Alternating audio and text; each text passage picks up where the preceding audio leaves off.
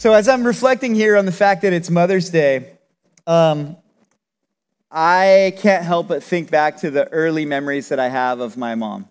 My mom's been gone for a long time now, and I miss her. And there's some times that I just kind of wonder, like, what would our life be like if she was still around? I'm sure she'd be just so happy to be involved in the lives of her grandbabies, and I bet you she probably would have moved out here to Maui with us as well. But man, like, I miss her. And sometimes I go days and weeks even without her even really popping into my mind because I'm just going through life. But sometimes it just hits, and it hits, like a flood. I miss my mom. But I think back to when I was very little, and, when I was born, my mom and my dad, they just figured that they should get married because that's what you do. And then my dad really liked using drugs, and my mom wanted to have a clean environment. And so my dad and my mom decided to separate. My mom moved into an apartment that cost a whole lot more money, but every penny went to the cleaner apartment. And my dad, he wanted to be able to use his money for his drugs, so he kind of went off on the deep end at that point. Was pretty much out of our life. But my mom worked so hard to try to provide at least a living for herself, and then wanted so desperately to be able to provide for me. And my grandparents, they kind of filled in all of the gaps. My granny and my granda, they were like a second, like, mom and dad for me. In fact, like, my granda is pretty much like my dad. But they kicked in, they were there, and loved them so deeply. But with my mom, like, I remember her being so poor, working so hard just to make ends meet, that she would just regularly eat frozen broccoli because that's all she could afford. And with that frozen broccoli, I remember her one time saving up all of her change and being so excited when she took me to the grocery store that she bought me a bag of Skittles. And that bag of Skittles, though it might just seem like, big deal, bag of Skittles, for her it was a big deal. And that she was able to afford that, and that she was able to buy that for me, and that I was so excited for that. And then I remember, as I was still a little guy, and I was riding in the keiki seat on the wagon, and as she was pushing me back to the car, and I had my Skittles, and I went to open it, and I was overly excited, and I just exploded the bag, and the Skittles went all over the parking lot. And I remember my mom crying. Not because of the Skittles, but because of what it represented. It was like her one opportunity to, like, give me something special. And now that, like, she couldn't go back and get it again. And it was an emotional thing. But I remember back to those times. She didn't have much, but she loved me.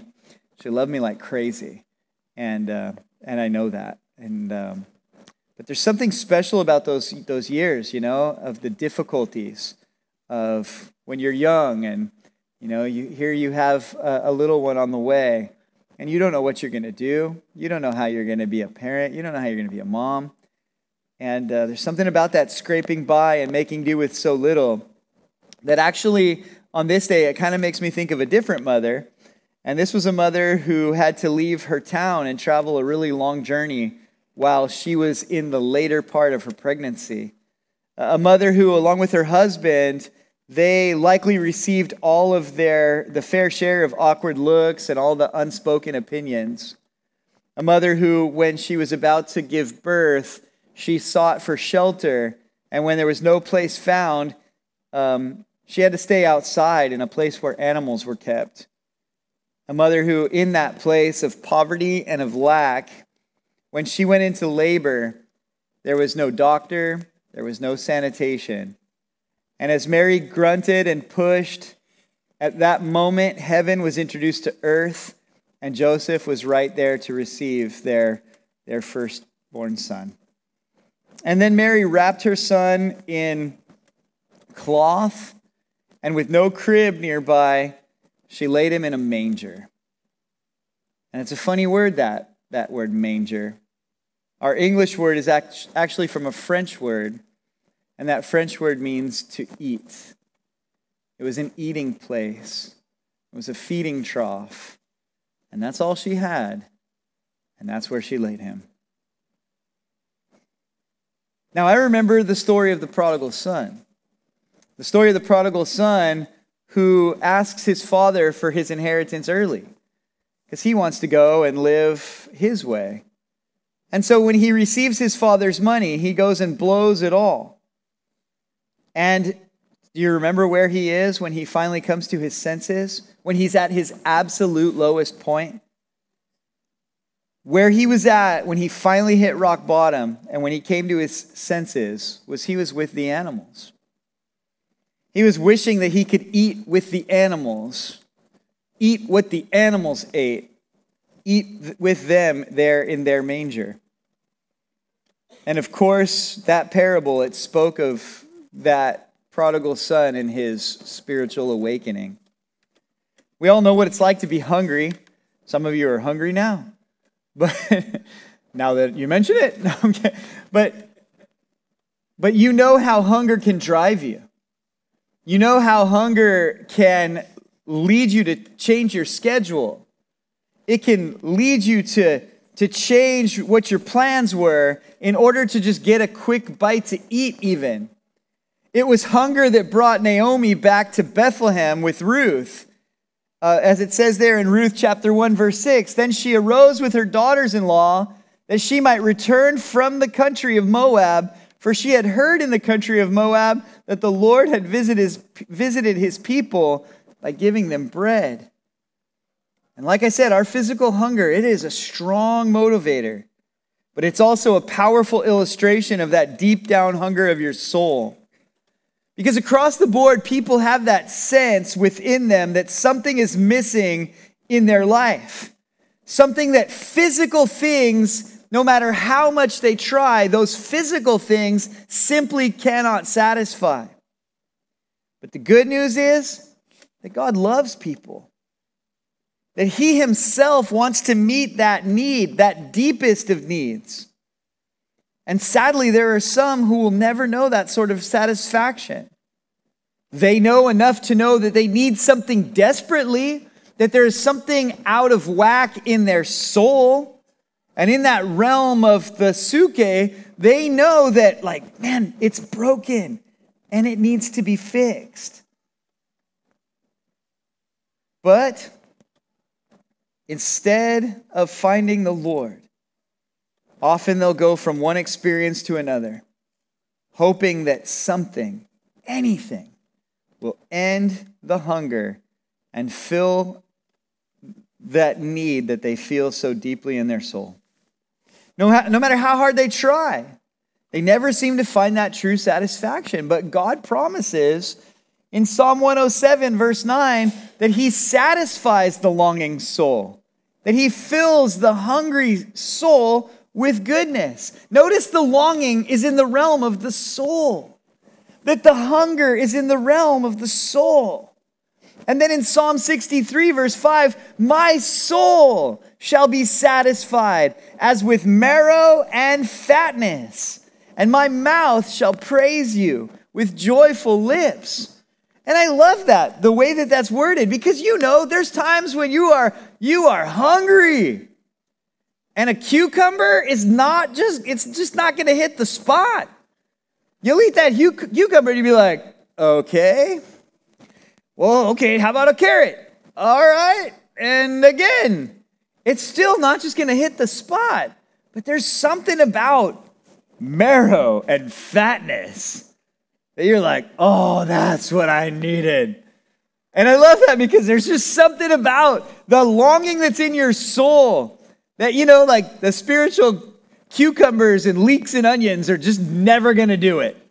But the Lord will satisfy with the soul, with that marrow and that fatness. Here we are in John chapter 6, and it's a chapter that's filled from the beginning to end with the subject of food. Both physical, which it starts out with, and then it comes into its, main emphasis, that issue of spiritual food. It began by telling us about the coolest picnic in history, where there were Over 5,000 men, not counting their women and children, that were all gathered there together out in the countryside with Jesus. They had come, it was getting late. They were far away from their homes, and they were hungry. Many of the people, Jesus turned to his disciples and he said, okay, you guys, give them something to eat. They got to feel the pressure cooker of the situation. And in that moment, they're desperate. He turns to Philip. Philip, buy them something to eat. And Philip's like, hey, we don't have that kind of money. Besides, there's no stores that can supply that. But remember, the scripture told us that Jesus knew what he was going to do. Many of the people who were there that day, they saw this miracle. They saw how the miracle of multiplication was in the hands of Christ, how he could take that which was little and he could bless it in such a way where little became enough. In fact, little became more than enough.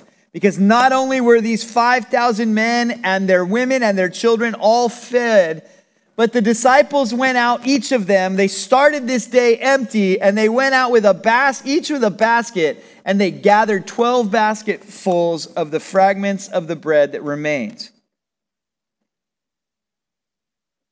And because of this miracle, so many were ready right then and there to grab Jesus and make him their earthly king. They believed, man, if you could meet our hunger like this, then you could meet all of our material needs and you could satisfy all of our earthly desires. And so, honestly, we sit here in our nation, we know what our national debt is. Well, some do. I think right now it's over 31 trillion. I think that it is 130% over what our gross domestic product is. So you can't, we don't even make enough money to pay the debt that we have, and yet we want to keep borrowing. We are living in the negative. If someone could come along, anyone, and take our negative situation and bring us into the positive, bring us back to the days of Solomon where silver became as common as the stones, that's not inflation, that's going way back, right? Because silver is hard money. Even today, a silver dime, gas used to be 10 cents a gallon. You could take that silver dime and still with that silver dime, you could, the meltdown value of 7 silver dollars is $135. If the dollars were silver, $7 an hour is a great livable wage. If somebody could restore that value, silver as common as stones, like Solomon did, wow! But you know what? Jesus didn't come to be our political Messiah. He didn't come to make you wealthy and bring everything back to order like that. He came to solve a deeper need, a more immediate, a need that is so much more important. It's not just a temporary need, it's an eternal need.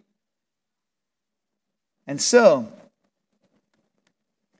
when they wanted to make him king that day on the basis of, you can make us financially prosperous and satisfy every one of our earthly desires, he wasn't having it. He sent his disciples away and he went up into the hill, departing from them. Later that night, as the disciples are out in the boat, on their way to the other side of the lake, he went, as he's up in the mountains praying for them, and then in the middle of the night, he came walking to them on the water. And as he joined them in the boat, immediately they were on the other side of the lake in Capernaum. And all of those people that had been searching hard for Jesus, they were seeking him, but they were seeking him for all the wrong reasons. And we find there in John 6, verse 25 and 26, and when they had found him on the other side of the sea, they said to him, Rabbi, when did you come here? And Jesus answered them and said, most assuredly, I say to you, you seek me not because you saw the signs, but because you ate of the loaves and were filled. They sought him because they wanted food. They wanted physical bread that would satisfy them for just a little while. The reason he came was to offer us living bread that satisfies forever. Remember, he says, don't labor for the bread that perishes, but for that bread which that endures to everlasting life, which I will give. But do you sense the hunger within your soul? Maybe you've never given much thought about it. It's just something that you deal with.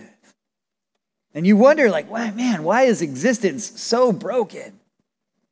Why is there such an emptiness? Maybe you've never given much thought about God. Just trying to fill the emptiness inside of you with the things of this world. And that's only left you more and more dissatisfied deep within. If that's what's going on in your heart this morning, this passage is for you. A passage that was written to lead us from being spiritually hungry people to finding that ultimate satisfaction in the living God. And so with that, we look at verse 26 down to verse 29. He says, Jesus answered them and said, "Most assuredly I say to you, you seek me not because you saw the signs, but because you ate of the loaves and were filled. Do not labor for the food which perishes, but for the food which endures to everlasting life, which the Son of Man will give you, because God the Father has set his seal on him." And they said to him, "What shall we do that we may work the works of God?" And Jesus answered and said to them, "This is the work of God, that you believe in him whom he sent." One of the more interesting archaeological findings that they make from time to time there in Israel is what are called bula or bouloi. Now, what bula or bouloi are is, if back in those days someone wanted to send a special message, they would have to stamp that special message with their own special seal. And it was the way for other people to know that that message has truly come from the one who it says it's from. It would have that special seal, the bula stamp. And they found some really fascinating bula. They found the special stamps of people that are actually listed in the Bible. And it's exciting. And when the bula, what they'd find is they'd find the person's name, and then they would also list who their father was as sort of a further identification. Like, this is who this person is, and this is who their father is. And that way you would know. Because, what if somebody wanted to pretend that they were someone else in order to take advantage? That would never happen, right? Like when all of a sudden you get that text message that says, "Hi, we are the IRS, and you owe extra money on your taxes. So simply go down to Walmart and get some prepaid Visa cards and send us the numbers." Right away you know that that's not the IRS. Well, you should know, okay? But yet they're pretending so that they can take advantage of you.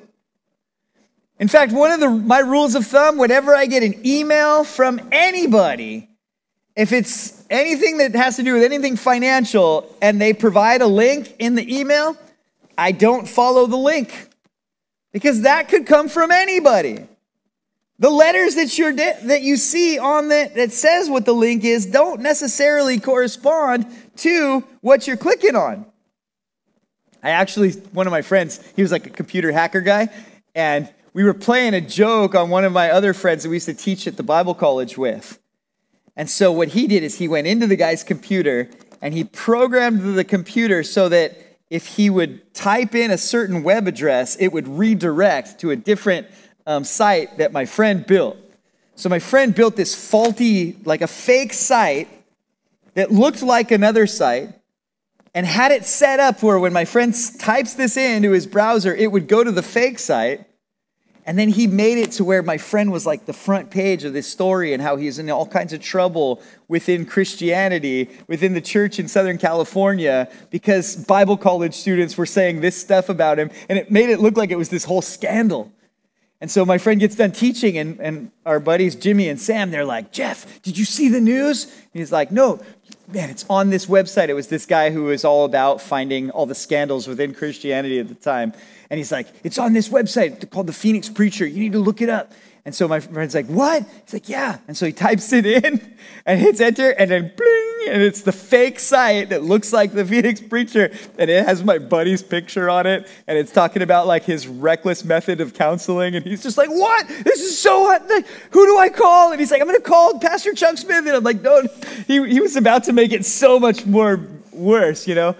So I know that like you can do funny things if you know how. I bet you David can do all kinds of powerful things with his computer skills. But for me, like, if somebody sends me an email and there's a link in it, I'll just go out and I will go through like the search engine, and I will find, and then I'll go to that link. Because I know that even emails could be pretending to be from somebody when they're not. Back in those days, the way that you would have the confirmation of who it was from is it would have their bula stamp on it. It would be their seal. And that way you knew that the message that you were receiving was actually from the one who sent it. And here Jesus says, the Father has set his seal on the Son. That Jesus is God's message, and the authenticity of the fact that he has actually come from the Father.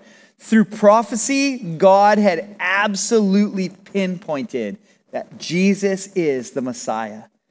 Right down from like the very first prophecy in the Bible of Genesis 3:15, speaking of the virgin birth, but from the lineage that he would be born, of the seed of Abraham, of the tribe of Judah, of the stock of Jesse, of the family of David, an heir to the royal throne, an heir to the royal throne. And yet, in the book of Jeremiah, we find that royal lineage had been cursed. And God even said, no one of your descendants will ever sit on that throne. And so you think, oh man, God's promises, and now it's busted, it's broken, it can't happen. But we read in the New Testament, there's two genealogies of Jesus. One in the book of Matthew and one in the book of Luke. And in the book of Matthew, we find the genealogy of Jesus that would make him the heir to the royal throne through a cursed line, by adoption through Joseph. And then when you get in the book of Luke, you find a royal line that comes through Abraham, through David, and then before the line gets cursed, another descendant of David, Aaron, and then that line comes through, which is Mary's line. So, born of Mary, of the line of David, adopted by Joseph into the royal line, no longer a descendant of that cursed royal line, but a rightful heir to the throne. And that was just a dilemma that would pinpoint exactly who Jesus would be. I mean, there's prophecies all over. But they didn't care much about that. They just wanted a free lunch. Here's what I found. My watch is like, here's what I found. Here's where you can get free lunch. They're like, yeah, Bible prophecy, whatever. Give me free lunch. The Father has set his seal on him. Then the miracles that Jesus did, they were prophetic as well. Isaiah 61 verse 1 and 2. The Spirit of the Lord God is upon me, because the Lord has anointed me to preach good tidings to the poor. He has sent me to heal the brokenhearted, proclaim liberty to the captives, the opening of prison to those who are bound, to proclaim the acceptable year of the Lord. And yet, all around them, everywhere Jesus went, he was proclaiming the acceptable year of the Lord, and he was performing these miracles that no one else could do, that no one else had ever done. They didn't care much about that. They just wanted free lunch. They didn't believe in him the way they should. They just wanted to be fed. And he was the one who could fill their bellies. And so when they ask him, well, then what shall we do that we can work the works of God? He answers them in terms of faith. They asked him about works. And he answered in verse 29, this is the work. Works, work. What should we do? He answers in terms of faith. Jesus said a very similar thing to Martha. In Luke Not that one. That one. Luke 10, 41 and 42. And Jesus answered and said to her, Martha, Martha, you are worried and troubled about many things, but one thing is needed, and Mary has chosen that good part, which will not be taken away from her. You see, there's Martha with all of her many things, and there's Mary with her one thing. Now, it's not to say, don't be like Martha. Because, if there weren't people like Martha, the work would never get done, right? It's really nice for Christians to just be like, oh, there's so much work to be done. Let me just sit here and let other people do the job. And, I think it would be good to be a good blend between Mary and Martha, right? Busy and believing, right? That's a good place to be. But the highlight of what Jesus is pointing out here isn't so much that that Martha's doing stuff. It's that Mary, in her heart, she knows that her greatest need is Jesus. That's the thing that was needful. Jesus. And so Martha is doing things. Mary is doing that one thing. And that is making sure that she is receiving from the one that can satisfy the longing of her soul. It's singular. Our salvation, our spiritual life, our well-being, our rest, it's all found in Him. Colossians 2, verse 9 and 10 says, for in Him dwells all the fullness of the Godhead bodily, and you are complete in Him, who is the head of all principality and powers. The fullness of the Godhead, and you are complete in Him. So often we're just like them. God is drawing our attention home to the very one who wants to give us rest. And yet we refuse.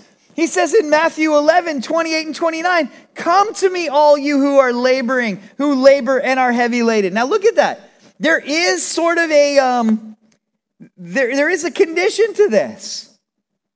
Right? This is for a particular group of people. But it's not for Jews, and it's not for men, or it's not for the wealthy. What is the people group in there? Those who labor and have heavy burdens. So I can just say, amen, that one's for me. And I hope that today you can be like, yeah, I think that's me. Those who labor and are heavy laden, and I will give you rest.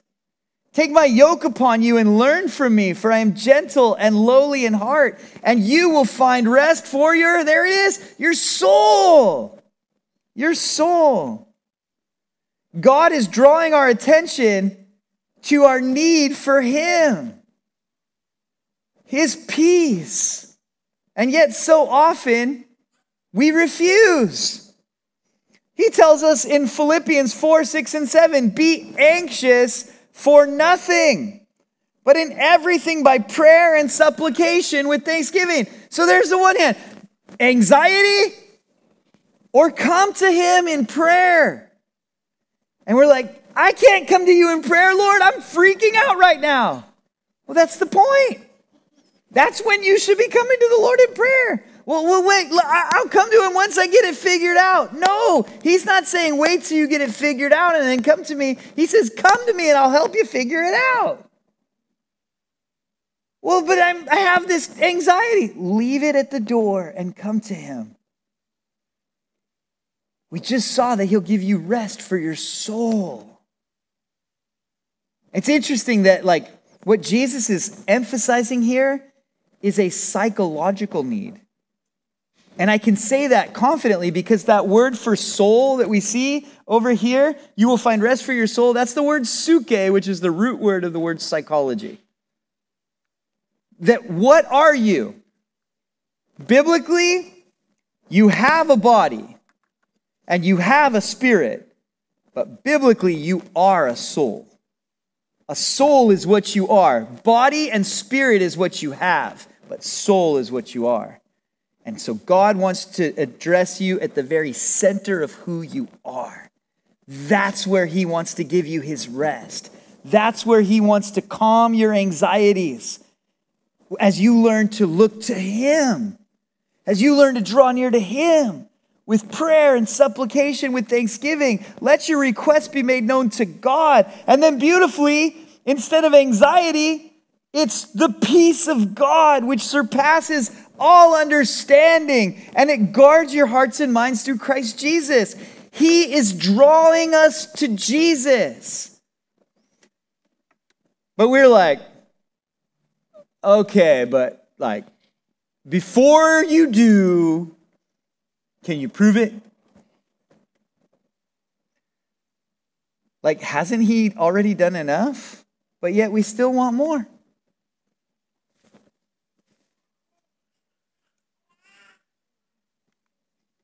Look at verse 30 and 31. Therefore they said to him, what sign will you perform then, that we may see it and believe you? What works will you do? Our fathers ate the manna in the desert, as it is written, he gave them bread from heaven to eat. Look, these guys had been seeing so many signs. They'd been seeing signs of healing in the lives of others. People whose lives were so broken that seemed on the outward looking in so hopeless that it seemed like it was a lost cause. And yet Jesus showed up and he changed that guy. He changed that girl. He changed that household. He changed that family. He was doing things and others were watching it. And it was like, wow, that is a testimony. He was doing these works of healing. He was providing signs of provision. When people didn't have enough, they didn't have what they needed. And then right at the last moment, when they needed it the most, he showed up in unexpected or even unexplainable ways. And yet that wasn't enough. All around them were people being changed and people being provided for. Even themselves, they were being provided for. But they wanted more. What sign are you going to give me? And so they thought back to the story of Moses. Back to how God had miraculously provided food for the people of Israel when they wandered through the desert. And they challenged Jesus. What sign will you perform that we may see it and believe? Like our fathers ate this manna in the wilderness, as if when the fathers received the manna in the wilderness, that everything was like great for them. You see, I remember back to the story. Like I know what happened. They were hungry in the wilderness and God provided. And no sooner did God provide that they were already complaining about it and wanting something else. They're thinking, look, this will seal the deal. Give us the bread from heaven like Moses did. Bring the manna back. And that'll be it. We'll be like, good, manna's back. Everything's great. No, when they had the manna, it wasn't long to where they're like, no, we don't want manna no more. We want quail. We don't want manna no more. You know what we want? We want to go back to Egypt so we can have the leeks and the onions. They wanted more. They wanted different. They wanted something else. The manna didn't fix all their needs. They still were dying in the desert. That's why they ended up in that place and dying in that place called Kibroth Hata'ava, which meant the graves of lust. Because even though their things were being provided for, they still had these wandering hearts. But they're like, hey, if you just give us the manna back, then we'll believe it. The manna, this inexplicable bread from heaven. I mean, I guess you would call it bread. It was the size of it looked like a coriander seed, a cilantro seed. Just these little tiny pellets. You wake up in the morning, you find your food on your doorstep. Oh, there we go. You go out and you gather your meal. People that gathered a lot, they had just enough. People that gathered a little, they also had just enough. The people that gathered so much that they tried to have enough for the very next day, when it would save for the next day, it would become worms. And the only day that it would be enough to gather and then it would last the next day would be on Thursday, on Thursday night, Friday, right there, and then on Sabbath, it would stay. They said it kind of tasted like honey. They didn't know what to call it. So they called it, what do we call this? Because that's what manna means. Manna means, what is it? Right? So Bruce and Robin, they introduced Hannah and I to a little ice cream treat called It's It. And then there's a candy bar called Whatchamacallit. But manna is, what is this? That's what it means. But the manna never solved their problems. It says there in Psalm 78, verse 24, He rained down manna on them to eat, or had rained down manna on them to eat and given them of the bread of heaven. And so it was as if they were saying, well, how about that, Jesus? You already fed the multitude of people with few loaves and a few fish. Well, why don't you just send manna down from heaven to us like Moses did for the people in the wilderness? If you do that, then we'll believe that you're the Son of Man. Now, their track record in asking for signs wasn't very good. He could have easily done what they were asking, and they probably still wouldn't have believed. The request was made before. Matthew 16:1. Then the Pharisees and Sadducees came, testing him, and asked what he would show them, that he would show them a sign from heaven.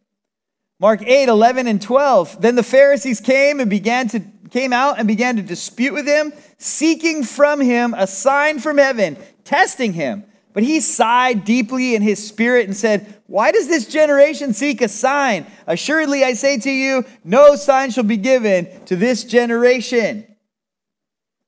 But I love how Jesus responds here to them saying, okay, the miracle of the water into wine, that was cool, but not enough. The miracle of all of the people that are broken lives being healed, cool, but not enough. The blind people having sight, cool, but not enough. That lady that was folded in half, couldn't walk, and you said it right, cool, but not enough. The dude with the withered hand, yep, nope. The guy that couldn't walk and his buddies let him down through the roof, awesome, but nope. All this, you just fed 5,000 people plus women and children. Nice, but nope. Oh, what do you want me to do? What do you want me to do? Simple. Just give us free lunch forever. What does he say in verse 32 to 33? And Jesus said, most assuredly I say to you, Moses did not give you the bread from heaven, but my Father gives you the true bread from heaven. For the bread of God is he who comes down from heaven and gives life to the world. So you ask yourself, have you been seeking to fill the emptiness inside of you through other things, but not turning to Jesus Christ himself? Apart from Christ, there's no other way for you to experience that level of satisfaction deep in your soul. For he himself is the bread of life, the true bread from heaven. And so remember back to Mary? Due to the circumstances she found herself in after bringing forth her firstborn, she laid her baby in that feeding trough. And you would think, man, I just wish I could do more for my kid. I mean, I wish he could have more. I wish I could, a better place, a safer place, a cleaner place, a more comfortable place, a warmer place. A place that didn't smell so bad, a place that didn't look so bad, a place that he deserves. And those are the kind of thoughts that are in every mother's heart. The longing and the desire for things to be more, to be better for the sake of their child. And the frustration and the sadness and the possibly feeling like she was missing something. But amazing to think that as she laid her baby in that feeding trough, that feeding trough was part of God's plan. Part of God's purpose. From his very birth and all through his life, God had set his seal on him that he is the true bread from heaven. That he is the one to satisfy the hunger of the soul.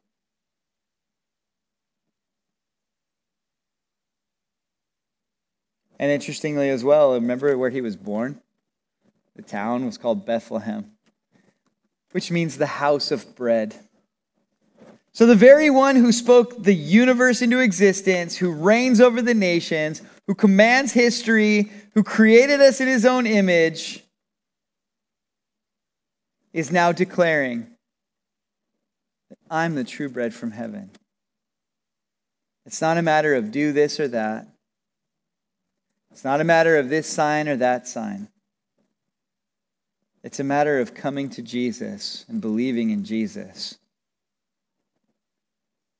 Bread from heaven, as he says in verse 33 through 30. I'll start in 33. 33 through 35. The bread of God is he who comes down from heaven and gives life to the world. Then they said to him, Lord, give us this bread always. And Jesus said to them, I am the bread of life. He who comes to me shall never hunger.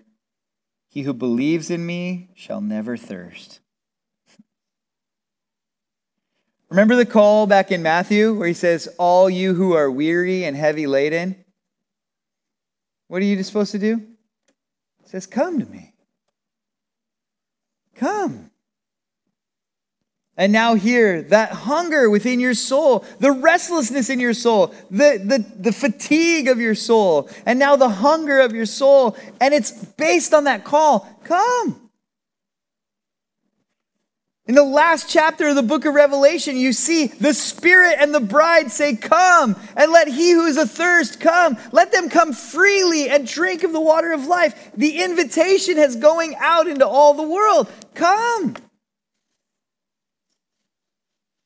Whoever comes to me shall never hunger. He who believes in me shall never thirst. You must come. You must believe. You must believe not only who he is, but who he wants to be for you.